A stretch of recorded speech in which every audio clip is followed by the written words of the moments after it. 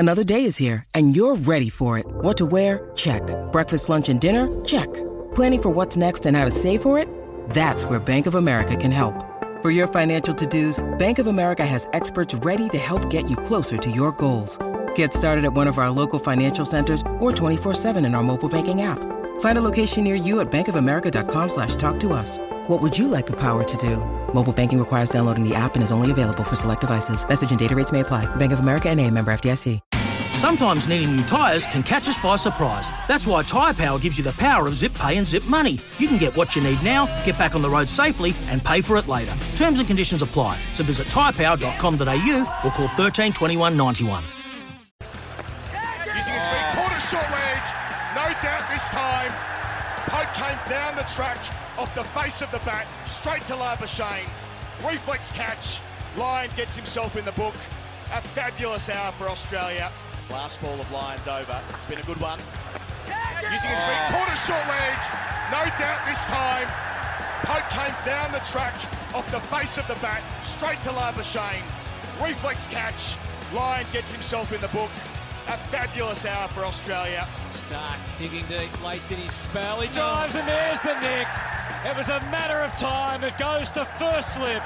David Warner makes no mistake, and that's the end of Jos Buttler. Lyon, a little skip at the start of his mark, 6 strides in, bowls, bowled him! Got under Wokes' defence. Lyon starts to get the reward. Wokes gone for 24. Lyon bowls to Robinson, wrapped on the pads, and given out. He was back in front of his stumps. He missed it cold. Cam Green continues around the wicket to the left-handed Stokes. He readies himself. He's bowled him. He swung. He missed. And that's all, folks. Stokes is gone. Probably whatever they've got when the time is right.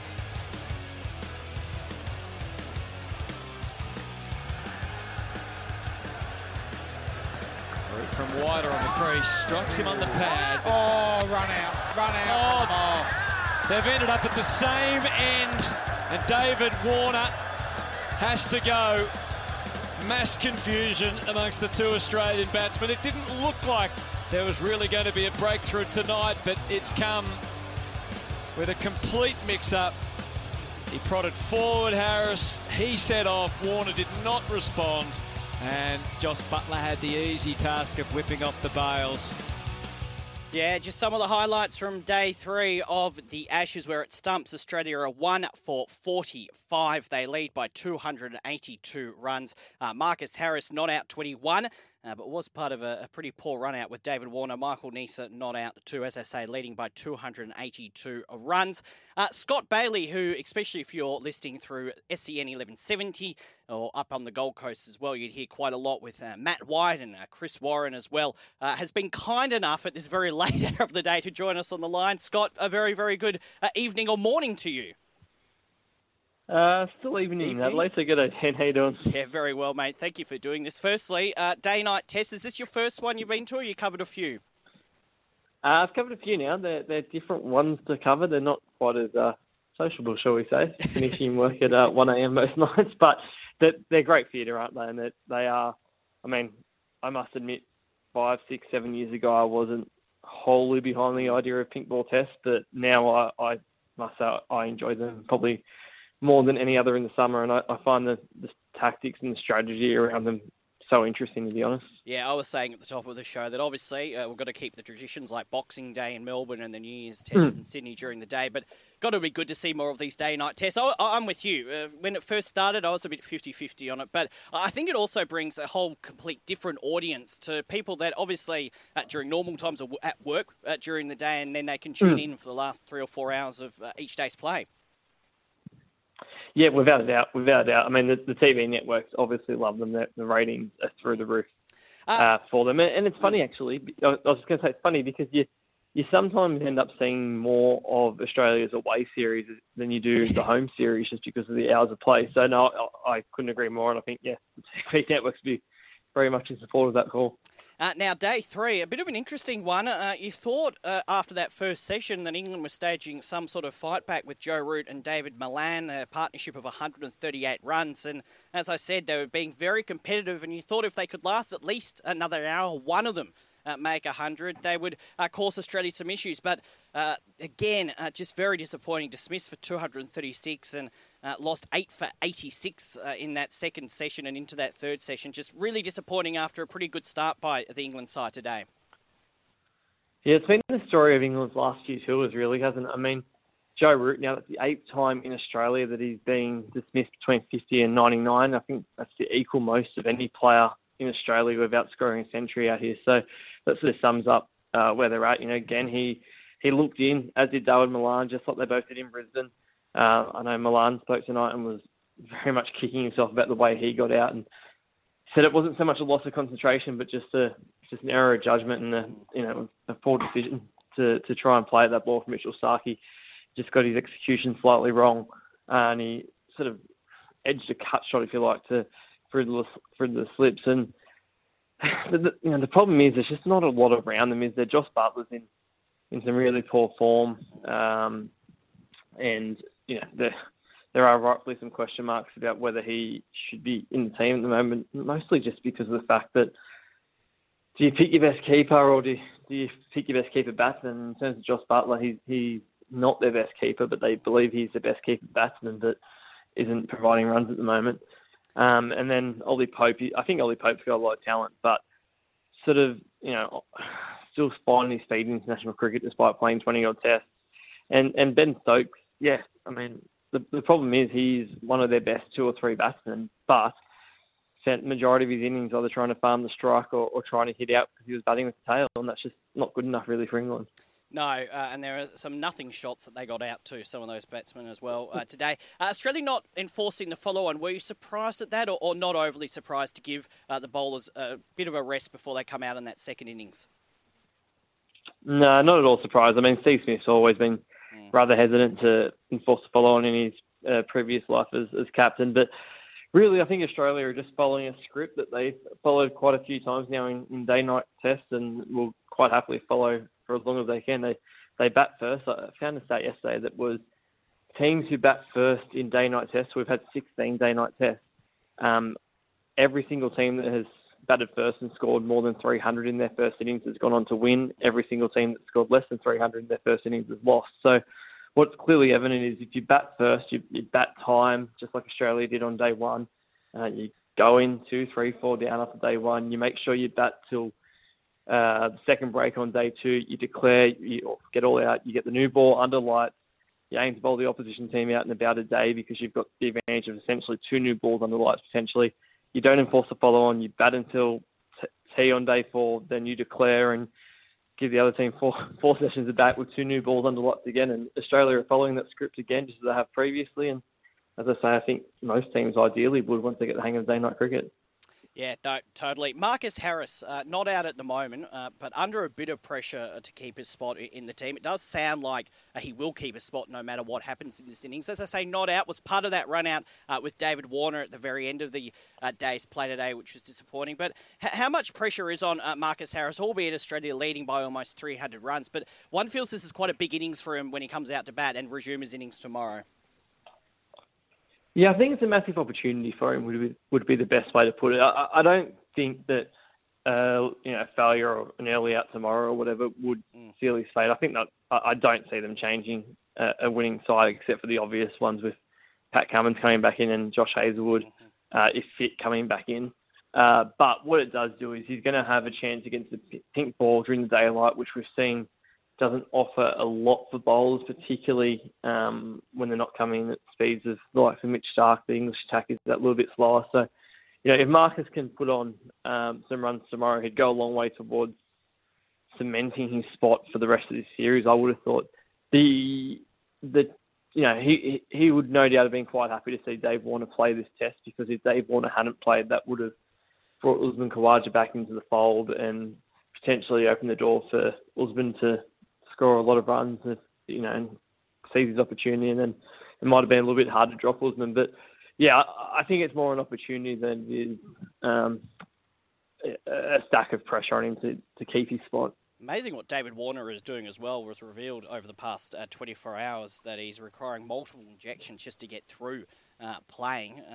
He was always probably going to play this Test match, Scott. But if Australia are if they win this one, obviously only 2-0 up, so you'd think he'd play at Boxing Day. But if they are to wrap up the series over the course of the next 10 days or so, you'd think he would probably rest at least one of the last 2 matches, you'd expect, surely. It's hard to know because it's not like it's a muscle injury that can get worse. I mean, it is the thing with ribs. My understanding is obviously you do have some minor risk there of some pretty serious complications, but it's not quite like risking a groin or a hamstring or a calf where you can tear it and find yourself out of cricket for 6 months or whatnot. So it's hard to say. I mean, watching Dave in the nets on Tuesday night, I personally thought he could well have been out of the Test. He essentially was only given half volleys of fuller balls off the wing of the sidearms of ICUs, and the 1 or 2 balls he did go back to, he was clearly in pain. I just thought, I don't know if he'll be able to play a Test in 2 days' time, but obviously they were able to needle him up. We saw last summer that he played through a groin injury that I think he admitted himself afterwards that he probably shouldn't have played through because it limited his movement a little bit too much and didn't give him enough time to recover. But what it shows is that he just does not want to miss Test for Australia. He already missed a whole summer, or a whole year, a couple of years ago. So he's at that time on the sidelines. So no, I don't think he'll be putting his hand up to miss a game, let's put it that way.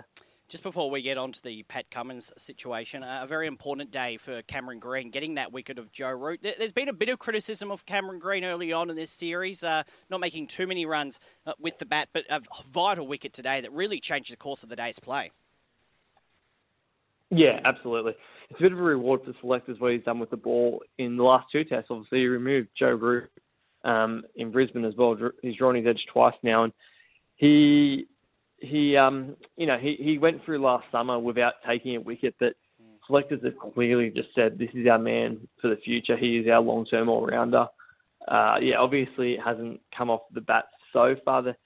Ricky Ponting was talking today about some slight little technical adjustments that need to be made, but they're going to have faith in him.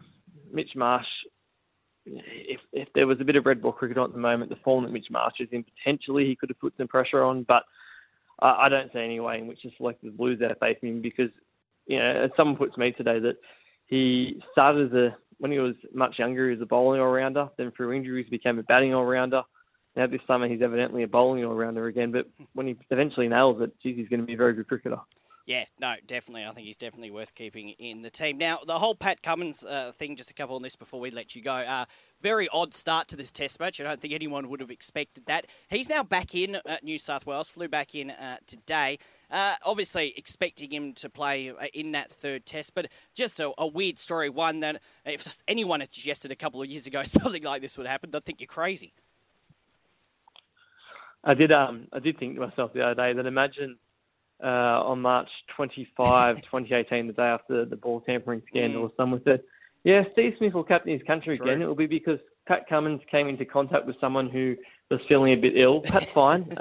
Isn't showing symptoms himself. We just can't let him play cricket. I mean, obviously the world has changed dramatically since then. So a bit of breaking news on that, actually, is that Mitch Starc said tonight that, and obviously Mitch Starc and Nathan Lyon were at the restaurant as well, but they were sitting outside, so therefore they were deemed casual contacts and able to play. But the only reason they weren't sitting with Pat Cummins was because Pat Cummins had forgot to reply to their message earlier in the day about where they were going to eat that night.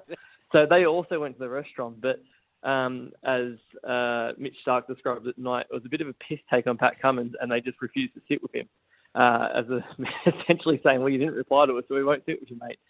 So if Pat Cummins had replied to their text message, then there is every chance Australia would have gone into this Test match with a bowling attack of Mark Steketee, Scott Boland, Jai Richardson, Mitchell Swepson and Cameron Green, making probably Jai Richardson the leader of the attack after 2 Tests. So that just about sums up where things are at. But in all seriousness, it does pose some questions about how things are going to be in Sydney and Melbourne. Yeah.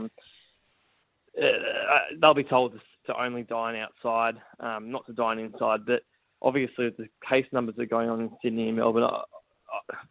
You do fear that there could be further challenges ahead for this series, I think. Yeah, there's a bit of news coming out. I appreciate you being busy tonight about this, that with the rising coronavirus cases, both in Melbourne and Sydney, Cricket Australia has elevated biosecurity protocols to level 4 restrictions for the next 2 test matches. So the Sun Herald in Sydney reported players drinking in bars, getting haircuts and working out in public gyms will all be banned for the Boxing Day tests and New Year test build-ups in response to the daily case numbers. 2,482 in New South Wales on Saturday, Victoria 1,504. Players also unlikely to be allowed to sign autographs or take selfies with fans in the lead-up to and during the next 2 games, obviously prohibited from mixing in crowds. Under the new guidelines, players can only visit family or friends in an outside setting, and if they are required to go inside, they must undergo a COVID test.